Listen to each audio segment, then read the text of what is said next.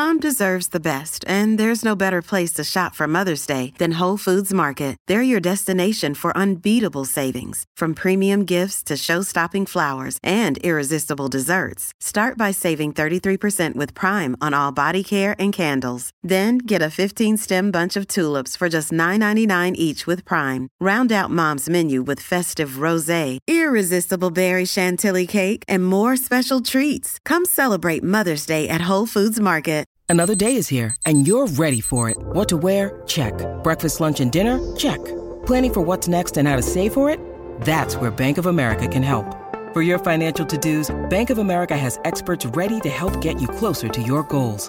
Get started at one of our local financial centers or 24/7 in our mobile banking app. Find a location near you at bankofamerica.com/talktous. What would you like the power to do? Mobile banking requires downloading the app and is only available for select devices. Message and data rates may apply. Bank of America N.A., member FDIC. Welcome to Out to Lunch, the podcast in which I take fascinating people out for a slap-up lunch. And all they have to do is be witty and sparkling and tell me all their secrets. Yes, it's Ade Edmondson here again, and I'm taking a spooky young man out to lunch. I shall ply him with good food and wine, and all he has to do in return is be witty and sparkling and tell me all his secrets. It's a sweet deal, I think you'll agree. And where am I today? Well, I'm in the heart of Mayfair. So called because they used to have an annual fair hereabouts in the month of, yes, you guessed it, May. And I'm in Shepherd's Market. Now, you might think it's called that because they used to have a market here for shepherds. But no, Shepherd was the name of the developer who built all the houses around here. It's an area that's always had a reputation for exotic nightlife. Indeed, this is where Geoffrey Archer's downfall began. And the restaurant we're going to is named after an 18th century courtesan. Her name was Kitty Fisher, and that's the name of the restaurant, Kitty Fisher's. That's pretty simple, isn't it? My guest today is an idiot. To be more precise, he's one of the 6 idiots, their phrase, not mine, who started out together in horrible histories and went on to create their very own programmes, including one of the funniest sitcoms on telly today, Ghosts. If you haven't seen it, rectify that situation immediately and look out for the former scout leader who walks around with an arrow through his neck, because that's who I'm having lunch with today. It's none other than the brilliant Jim Howick. Jim. Hello. How brilliant to meet you. It's a pleasure to meet you. An honour. I'm a fan, Amazing. huge fan. Oh, wow. It's very nice to meet you. That's a thrill to hear. I think Ghost is one of the funniest things on telly. Oh, thank you very much. It's a proper hilarious sitcom. Thank you. We've done our best, of course, because it's finishing now. Yes, that's very disappointing. I'm sorry to say. Yeah. But why are you bringing it to an end? I think we all kind of came to the conclusion that 5 is enough of anything. Is it, though? I mean, Seinfeld went on forever. Don't say that. Seinfeld, you know. Because I've made a huge financial mistake. Yeah. I think you have. That's why I've got you in. Okay, we'll do another series. What's tricky is trying to create practical stakes for 8 characters that are dead. Yeah. So we're starting to sort of redress charm offensives and sulks and things like that. And I think once you get to that point, you have to make a difficult decision and go out on a high. We're like a band that's never toured. Yeah. And that's why we still get on very well. Right. We're just looking forward to the next thing and the next kind of album. Rick and I did a thing in the sort of mid-'80s called The Dangerous Brothers. It was part of Saturday Live. And we were only in the first series because we found it so hard to write. Yeah. Because we'd start with blank page, explosion. Yeah. And you think, what can top that?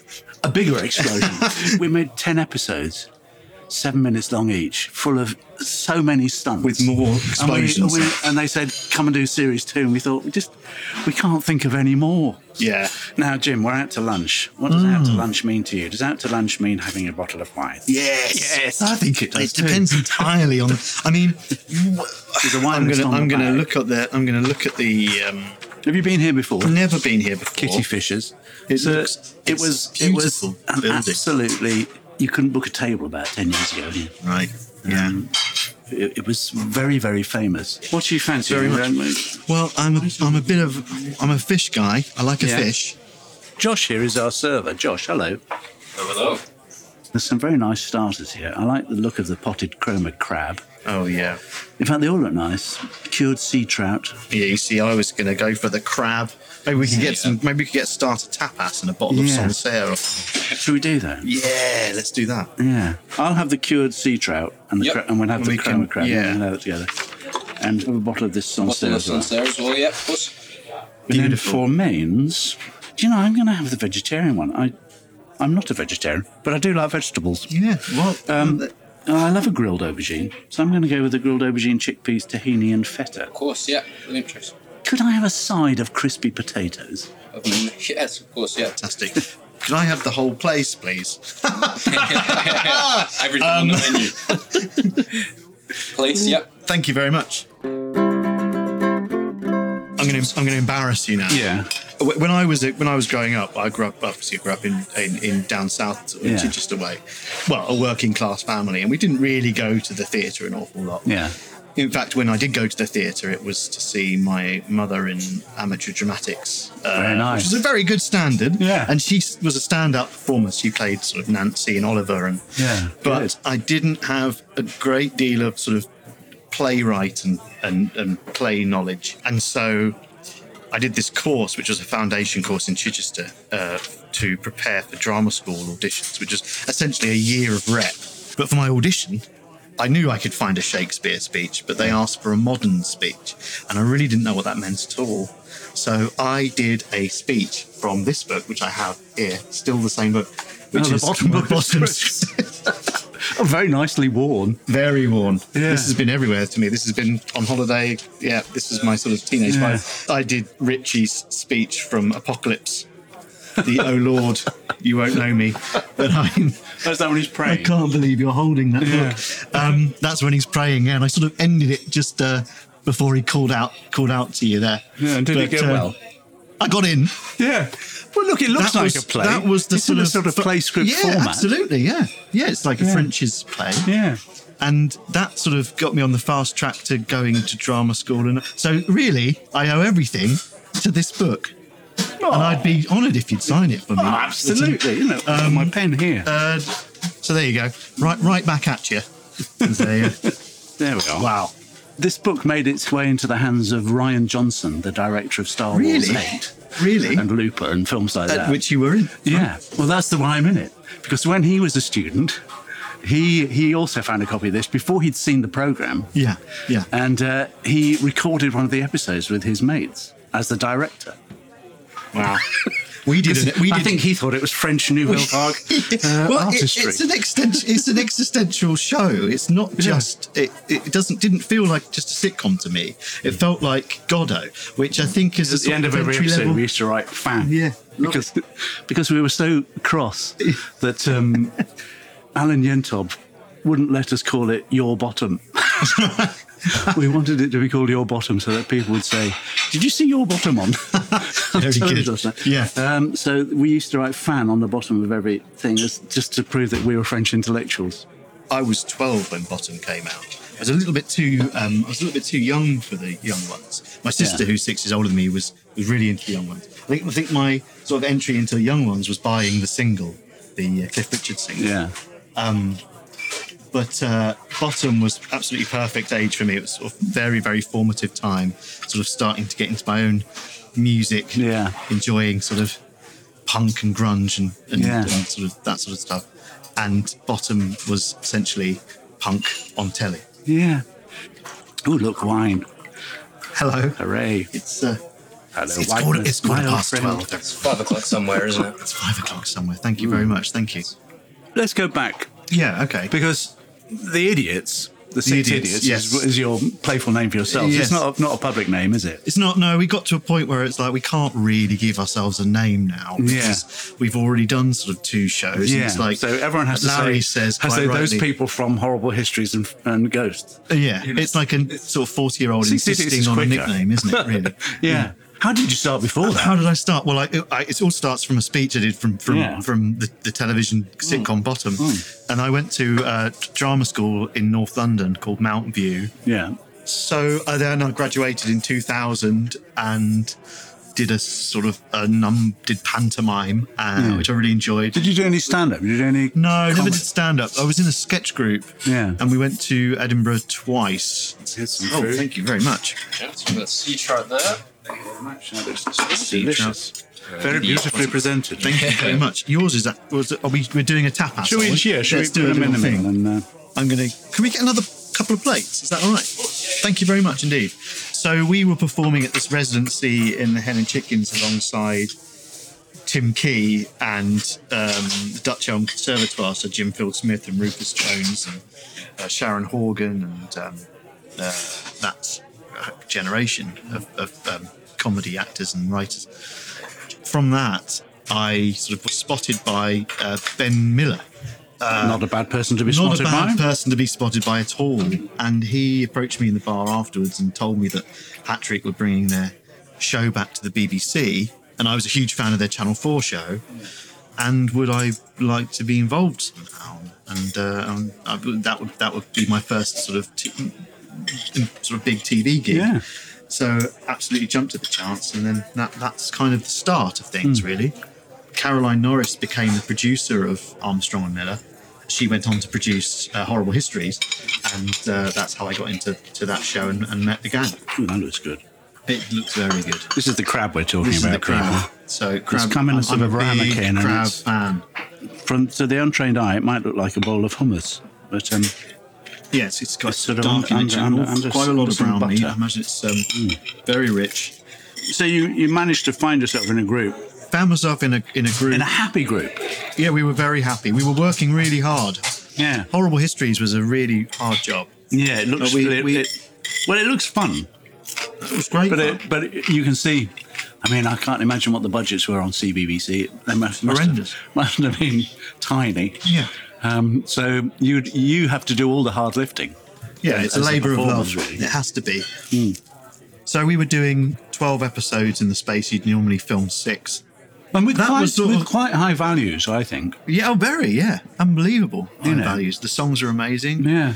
You know, the directors, Dominic Brigstock and Steve Connolly, were excellent. I think somehow what the chaos sort of gave us was a truly strong bond. I think when you go through difficulties like that, Yeah. it makes your friendship stronger. In the first series, the first few weeks, we were all sort of independently doing adult comedy elsewhere. So I was already in Peep Show at that point, and this felt like a job that was, fun, and I enjoyed the books, but it didn't feel like a sort of career. Horrible Histories. I never ever thought I'd do 5 series. But it became a sort of phenomenon, really. Yeah. We held on to that sort of anarchic sort of feeling, that feeling of, we don't really care. It actually helped make the show what it was, which was through the eyes of the naughtiest boy in the class. Yeah. Or girl in the class, or whoever. Yeah. Matt recently did the Oxford Union, which he was a bit sort of worried about because it's quite an intimidating space. Yeah. But he was welcomed like a rock star.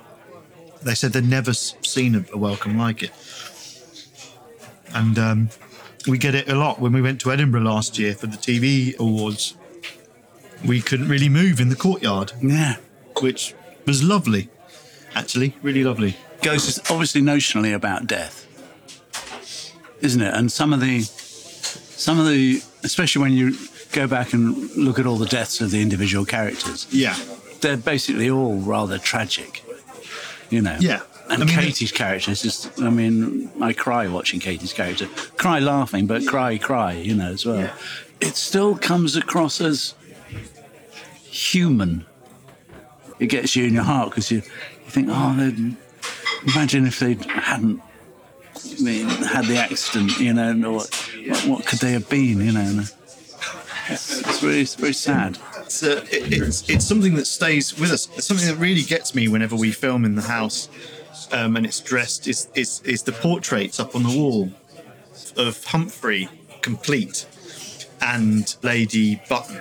It does make me feel quite emotional because I know those people intimately, Yeah. and you don't get that opportunity when you go to the National Portrait Gallery and look at these portraits. You see people poised in splendid outfits and you don't really know who they are. Yeah. We do know who they are. We know their flaws.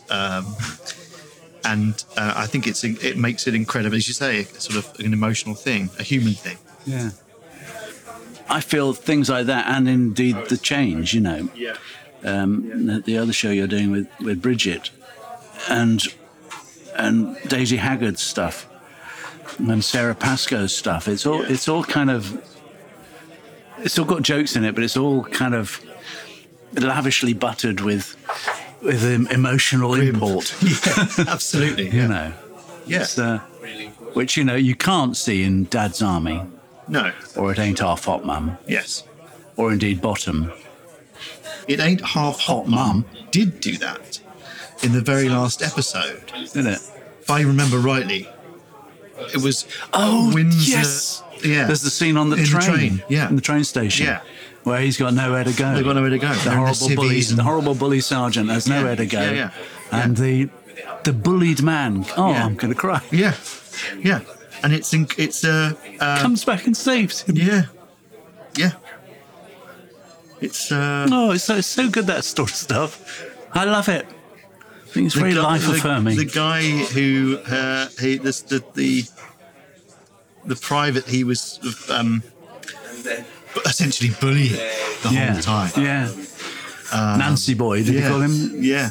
Now then, Nancy Boy. Yeah. That's something we found very gradually with Ghosts. As I say, we really started trying to find something that would service us as a group. And at first, the idea was to populate the house with loads of ghosts. Yeah. And almost make it like a kind of Muppet show of ghosts. So you go down to the kitchen and there's ghost chefs that are just awful. Then you go to the garden and there's the two guys that we put into the beginning of the Mary episode with Bridget, that Bridget was in. If it was overpopulated, then this group of ghosts would have to find each other, like a school sitcom or an army or something where there's an enormous kind of population. Something that inspired me with Ghosts. When you're away from home, even if you're away from home in our job, ritual sort of becomes your friend, because it can be quite lonely if you're in a cast of people that really have nothing in common with, and you're away from home for 10 weeks. It can be quite lonely. You need a structure. You do, and structure becomes a pal. Yeah. And I think that's something we definitely wanted to add to Ghosts. That is an emotive element to starve off a breakdown. Yeah. And I think every single ghost is on the edge, and that's something that we've explored throughout the series, is the melodrama of something we're doing this series, for example, which is an exclusive, is the idea that they may run out of games, or they're getting bored of the games they're playing. Yeah. That to them is as important as water. Yeah. How are you going to fill the void? We can treat it like sort of with an alien melodrama. Are you going to end the story? I don't know how you can end the story. We do end the story. situation. Yeah, we do. Yeah. Do you? Yeah. Yeah. I'm slightly worried now. Yeah.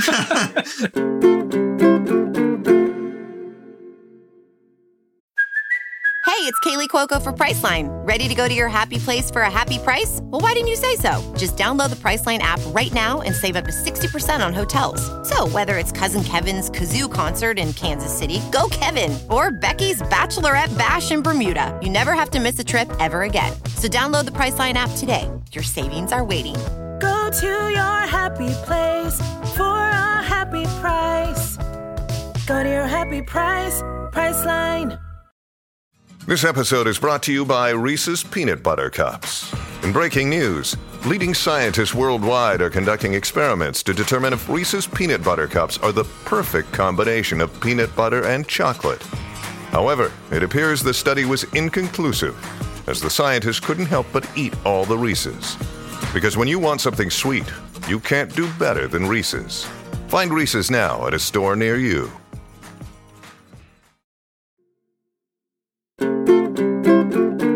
Dearest lunchers, just to let you know that after you've finished listening to this, there's more. Yes, more.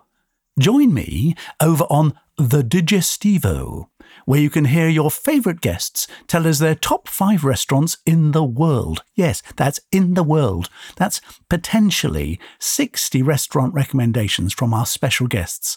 And let me tell you, they know a thing or two about dining out. The Digestivo is also the place where we squeeze in some of the juicy extras that we didn't have room for in our regular episodes. For just £2.99 a month, you can get all that and every episode completely ad-free. Way less than the price of an actual Digestivo. This is the sort of thing you could be missing. You know the lamppost on opposite Andrew Edmonds? You probably don't. But let me tell you about it. I paid for it. Did you? Yes, because I knocked it down. Did you? Did you? In the early 80s. Okay. So I own that one. It's that must have been expensive. Nice. See? Start your free trial of the Digestivo now by clicking Try Free at the top of the Out to Lunch show page on Apple Podcasts. We'd also love to hear from you about your food experiences, from the most heavenly to the most excruciating. Just email lunch@sonymusic.com. Right then, back to the chat. Now tell me about the, I think it's probably a double-edged sword, the selling of ghosts to America. I've seen a couple. Yeah. Can I venture an opinion? Yeah, sure you can, yeah. It's just got none of the charm. Yeah. It's tricky for me because I'm an exec on it, albeit I'm sorry, as they call not at all, as they call a passive exec. So we had an awful lot to do with the beginning of the show, constructing the sort of pilot, the sort of characters that would be included, given America's quite recent and brutal history. Yeah, things that we wanted to do a civil rights character. We wanted to do, well, in fact, we wanted to do a plantation owner and a slave. Right, yeah. And have them battle it out between them. But the CBS didn't want to go anywhere near that. Oh, wow. You know, it's as I say, it's not our history, so we can't. It wasn't our place to insist. We just wanted to sort of plant that seed. We did sort of more robustly insist on a native American storyline and exploring that. Because, you know, Ghosts does go there. We're more equipped with history and different dynamics. And the nuances of it. The nuances, exactly that. And, you know, but the trouble with America is that life was cheaper far more recently. Yeah. And it wasn't just about war, it was about sort of class and segregation and everything else. We had to be careful where we trod. But we suggested a hippie on a trip, sort of wandering out of the festival and encountering a bear and things like that. But we kind of wanted to hand it over to them, and we were busy writing our own show. Yeah. But we knew that the show would be very different to ours, because I think that British sensibilities, and as far as comedy is concerned, is very different. We're allowed to breathe a lot more. There isn't so much hang up on joke ratio. Yeah. And there is also more time, even in a BBC half hour. It looks like a group endeavour. Yes. And somehow watching something written by the people who are in it is, I always find, much more fascinating. Yeah. Because you've already kind of established so much. There's a shorthand that comes with even just being in a pub. I remember when, we don't mind me talking about this, but when Rick passed away, which was an enormous shock for everyone. Everyone, me included. I mean, my God, I can't imagine. But I remember something you said which really struck a chord with me. And I still think about it, was when you said there are times when Rick and I were writing together that I thought I'd die laughing. And I think most writers' rooms, certainly writers' rooms that are friends first, will completely understand that. There are times when we are coming up with ideas and, they're bits, really. Yeah. We are fighting for breath. The whole process is bits, isn't it? Yeah, it has to be. Yeah. Your first audience are your friends. Friends, yeah. That's the best audience. Of course it is. You'll never get a better one. Pat was born completely from a bit. Well, let's talk about Pat. Why is Pat called Pat Butcher when Pat Butcher is a Well, famous, he was just Pat famous to begin with. EastEnders character? That was something we had to. I think it was me. This was me being sort of. I just thought it was funny to compare the two. Yeah. Like you immediately, the fact that he died before EastEnders. So it's intentional. Oh, absolutely. Yeah, Yeah, good, completely. good, Yeah. So in series 2, episode 1, there's a story where ghost hunters come to the house and they put on a special recording system which they say can hear spirits and ghosts. And Pat hears this, and Thomas is with him, and they do their own little impromptu radios. They play radio stations. Yeah. I threw it in then and said, I'm just going to do it. I'm Pat Butcher. You're listening to Bolton FM. It was that. But I just thought it was funny because all of the audience, or certainly all the parents who are watching, and the grandparents, will see Pat Butcher with her dangly earrings and her lip liner. Yeah. And I thought, what a funny thing to have sort of 2 BBC One characters with the same name. Such a strange marriage. You were talking about inventing Pat. We all got together in Conway Hall. Yeah. So we'd already done Yonderland, which was a show for Sky, which is a fantasy show with puppets and things. And we wanted to do a show for the BBC for a bigger audience. Yeah. And we got together and we decided on a haunted house and who can populate this haunted house? And I said... Was there 6 of you around a table? 6 of us around a table, yeah. That's a very hard writing... I mean, I've never been in a writing room that big. Again, because we're essentially... We did Horrible Histories, then Yonderland, then Ghosts. It felt very natural. But most of those groups, like the Pythons, were all in pairs and singles, Yes, and, the comic strip was all in pairs and singles. Many people say that, actually. Yeah. That's one of the questions we get asked a lot, is how do you do it? Yeah. Without processes that I find fascinating. Yeah. But it's like being in a band rehearsal. Yeah.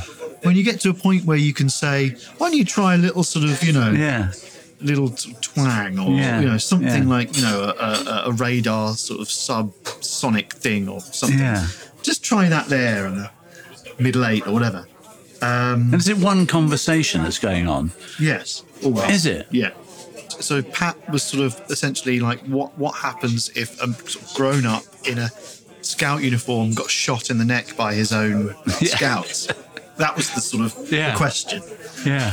And the answer was, well, go on then. And I sort of did a performance in front of the group of Pat's death. This kind of carping for breath. Yeah. Incredibly brutal scene. They all really enjoyed it. So, well, that has to be in the first series. We have to put that in the first series because I think that's a sort of, obviously, there's no hiding how he died. Yeah. I based a lot of that performance on a guy, when Matt and I write, because we write a lot of episodes together, Matt and I, we do tend to go off into so twos. You are in little pairs as well. We are, yeah. So once we've come up with the stories, we go away and in pairs. So Larry and Ben write together a lot. And Larry writes a script with Martha as well, and Simon writes pretty much on his own. And Matt and I write... he's the Eric Idle. Yes, he is, yeah. Yeah, he's in Hollywood. Isn't that weird? That is weird. But we used to watch, when we sort of came up against it and we needed a break, we'd watch people eating extremely hot chilies on YouTube. And, I like watching boats sink. In real time. No, there's some great boat sinkings. It's my favourite go-to kind of Instagram. There's this guy who eats chilies and he sort of starts to panic. And so we're like, well, we've got to put that into Pat's sort of death. When the arrow goes in, he's going to be in shock. And so, that was Pat. Wow, look at that. Blimey, thank you very much. Your whole place. That looks... very nice looking crispy potatoes. They are very delicious. Enjoy, guys. Anything else for you? Thank you very much. I think I'm all right. Thanks very much. It's delicious. You're famous for trying to make people corpse. I would never do it to someone outside the group. I think that's what comedy is. Yeah. I think comedy is like when you were saying, first and foremost, you lose your breath laughing at jokes that are in the writing room. Yes. Similarly, on the set, you're trying to amuse the people you trust and know like comedy. Of course, yeah. So you've got to try and make them laugh. Yeah. That's the only purpose for being there. It's Have delicious. you kept any in?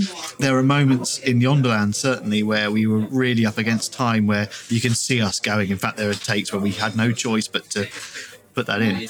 But I think it's delicious. Not only do I think it's delicious, but I used to love it watching Bottom Live when you and Rick used to go, used to crumble and bask in the joy glory. of it. It's just a joyful thing. It's like having fun. But the audience love it too. I think there's a line, obviously, where you can indulge yourself perhaps a bit too much.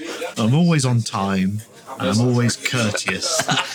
But I will try and stretch it and push it. I did it on Sex Education a fair bit, and I do it on Here We Go a bit, because those were like sort of family scenarios with my sort of school children and also with my actual family on Here We Go. Yeah. But I think it's vital because, as you know, when you're doing you're doing the same joke sort of 9 times in an hour. Yeah. And you don't know which take's going to be used. I think it's just good to offer some variation. Ghost is all filmed on set without an audience, isn't it? Yeah. Our sitcoms are always filmed with an audience. Yes. And we used to get paranoid about the idea that we might not get any laughs. Right. So, really? So you'd have do you never worry? That you're not funny? I don't. The last studio audience thing I did was with Martin Clunes, which was Reggie Perrin, was the remake of Reggie Perrin. And I learned an awful lot about the studio audience. I really enjoyed it. Yeah. But you don't tend. That was back in the days of Teddington Studios. Yeah. Where did you film Bottom? Was it Studio 8? We used to do Studio 1 and Studio 8. Yeah, the two big ones. Yeah. The Studio Week was 6 days, and you do 4 days rehearsing, and on the 4th day, all the technical team would come. Yeah. And they'd watch it through, and they've all got their kind of they've all got their maps and their kind of thing, and where the lights are going to be and everything like that. And Rick would get obsessed. So, but they didn't laugh at all. Nothing in this is funny. And then you had the show on the Friday night. The show, and then normal people come in, and they'd laugh. Yeah. How did you do that bit? I used to love it. The bottle episode you did of Bottom, which was on the Ferris wheel. Oh yeah. And it collapses at one point. Yeah. And it swings out. Was that you on there, sort of strapped in? It is, yeah. Blimey. We did a lot of stunts. Quite a stunt. I think that's probably I think the biggest stunt we ever did was in The Young Ones, when we were fighting in the room above, fighting so hard that the floor gives way and we land in the kitchen on the bed. And so you had to if you slow that down, you can see us fighting for breath, because we're in a kind of tray basically shaped like a bed, with cardboard boxes in it and a mattress on top, and it really wins us. How many times did you do that? Just the once. Yeah. There's a great bit when Rick sets fire to the oven and it explodes. Yeah. And the flame is much bigger than anyone ever imagined. And what people don't know is that the clock on the opposite side of the studio, of the set, melted. Wow. Yeah. Yeah, it's very funny. Was there a time when... sorry, I'm doing this. We've turned it around again. Yeah. Well, when you were doing your sort of frying pan back and forth. Oh, we used to hit each other constantly, especially live. Yeah. Live shows, because there's no camera angle Injuries? to work with. Yeah, stitchings. Wow. Stitchings and things. Blimey. Look at my eye. Like a boxer's... You look closely. They're sort of full of little kind of scars. How was Star Wars? It was kind of weird. Did you have to sort of hand your phone over? Yeah, everything was very secretive. I'll tell you the worst thing. I never knew what the script was. Really? I kind of got given a reading of it with someone in a room watching me, making sure I didn't write anything down for my bits. But then I'd get sides every morning when I was filming, and everyone else's lines would be redacted. Stasi Wars. So we'd have the first rehearsal, and I'd have to kind of write down what other people were saying. And you had quite a hefty... It wasn't hefty, but it was noticeable. I'd say a noticeable part. Let's say noticeable. Noticeable. I'd say in terms of malevolence, there was heft. Yeah, there was. You heft. have to have heft. Yeah. Like, first order. I'm a proper bastard. So I think in defence of my character, Not Donald Glover. he was only following orders. Big set though, massive. Oh, I went on several spaceships. Everything was green outside, and green screen. Right, yeah. Little robots were roaming around. Incredible. Are you a figure? I think I am. Yeah, Really? you can buy me as a figure. Simon Farnaby was in Rogue One, and his name in that was Mons Farnsby. I'm sure they've just got like a boggle. Yeah. Well, mine's a bit like mine. And they shake it. Mine's called Edrison Peavy. Edrison Peavy? Edrison Peavy. Okay. Yeah. Yeah. They're all anagrams, aren't they? Yeah. Essentially. Is it a 2-bottle lunch? I think it is. Let's do it. I can see it It's in a your Friday. face. Can we? Right, I'm going to give you some names of characters you played. Okay. You played an awful lot of characters. Yeah. I'm very lucky. I don't. How many hundred characters do you think you're playing? Including horrible histories. Yeah, well, especially because that's the reason why you're asking me that, Yeah. I suppose. Yeah. Well, let's put it another 400? way. 400 characters, you think? I think so. Now, Maybe around there. supplementary question. Have you got 400 voices? Yeah! Try me. How long have we got? Do you know what's funny is that with horrible histories, often the rule was that the more ridiculous you looked, the more normal the voice. Right, yeah. So if you were in like an enormous kind of caveman covered in soot or whatever, if your name's Richard and you're just like some guy from the sort of suburbs, it's a lot funnier. Josh, could we have another bottle of that? Yeah. Thank you very much. Hello. Very kind. These are some character names I'm going to give you. And see if you can remember what they're from. Okay. Right. Hurricane. That will be Thomas the Tank Engine. What was that? I did that was a voice performance. Yeah. Yeah. So he was a sort of he was a baddie actually. He was part of the sort of steelworks where Thomas was exiled to. I like this story. Very good. Thomas Nutter. That was Inside Number 9. What was that like? That was incredible. So you must have been working with people you admired there. Very much. Yeah. Here's another character, Aaron. Broadchurch. Yeah. Yeah. See, and that's a completely different kettle of fish, and a really good kettle of fish. Playing a villain is well, and playing a lot of fun. Playing a joke with no laughs at all. Yeah. It was a difficult subject matter. It was tricky because I think what I'm getting at is do you think you're a comedian or an actor? I would say I'm an actor. Yeah. An actor. I'd like to say I'm an actor. Yeah. I'm best at comedy, probably. I don't know. I don't feel like I've had the opportunity to test myself sort of professionally as a serious actor yet, even though I've played an ex-rapist on a massive show. Yeah. I got another character here. Yeah. Thunder Monkey. You've got some very strange named characters. Yeah. Thunder Monkey was a character in No Heroics, which was a 2006, I believe, ITV2, probably ITV2's first ever comedy sitcom. ITV2 made it as ITV2. So I think so. Wow.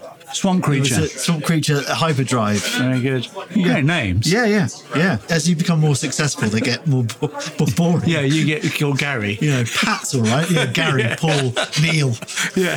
Because you're a lead. Just Neil. All of a sudden. Leads have boring names, don't they? Yeah. Now, sex education.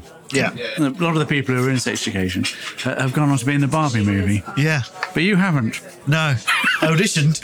Did you? Badly. No. Did you audition? I didn't. I auditioned, but without any sort of real gusto. So I auditioned for a Mattel executive. Yeah. A baddie. I wasn't. Sort of I haven't seen the film. I think the Mattel board is all like officers of the First Order. Right, okay. It's Star Wars. Shit, I should have put some work. You should have done, I was sort of sick of doing self-tapes, which, Yeah. even when you're sort of working steadily, my self-tapes consist of the iron being up, like 3 books, your iPhone, then you take a fucking mirror off the wall, so you've got a white wall, which has a stain from behind it, from the killing, from the sunlight, from the accidental killing. from the killing, has a spurt And then you do, and so you know, and the part was kind of splash of blood along the background. Yeah, that would be good, isn't it? The part was sort of this chorus of Mattel executives. Yeah. And I didn't really put the effort in, and I wish I had. Yeah. I wish I had. You know, the kids from Sex Education, their trajectory has sort of started at the top for good reason, because they're really, really, really good. And I'm very good friends with Connor Swindells, who's in the film, and he's you know, a dear friend, and they're amazing, those kids. That was a great show to be a part of, really. Yeah. And even though I was kind of dipping in and out of they were very, very close, because they were there the whole time. They all had apartments in Cardiff, and we filmed it in Wales. I was kind of visiting, I'd come sort of every 2 weeks and do 3 or 4 days, but I grew very, very close to them, and it was strange for me because it was the first sort of job where I was the oldest in the room. Yeah. And I've always felt like the youngest in the room. And in fact, when I filmed The Big Change, I was the youngest in the room for many of the scenes. The Change was great. I love The Change. Thank you. I had Bridget on this show the other week. Yeah.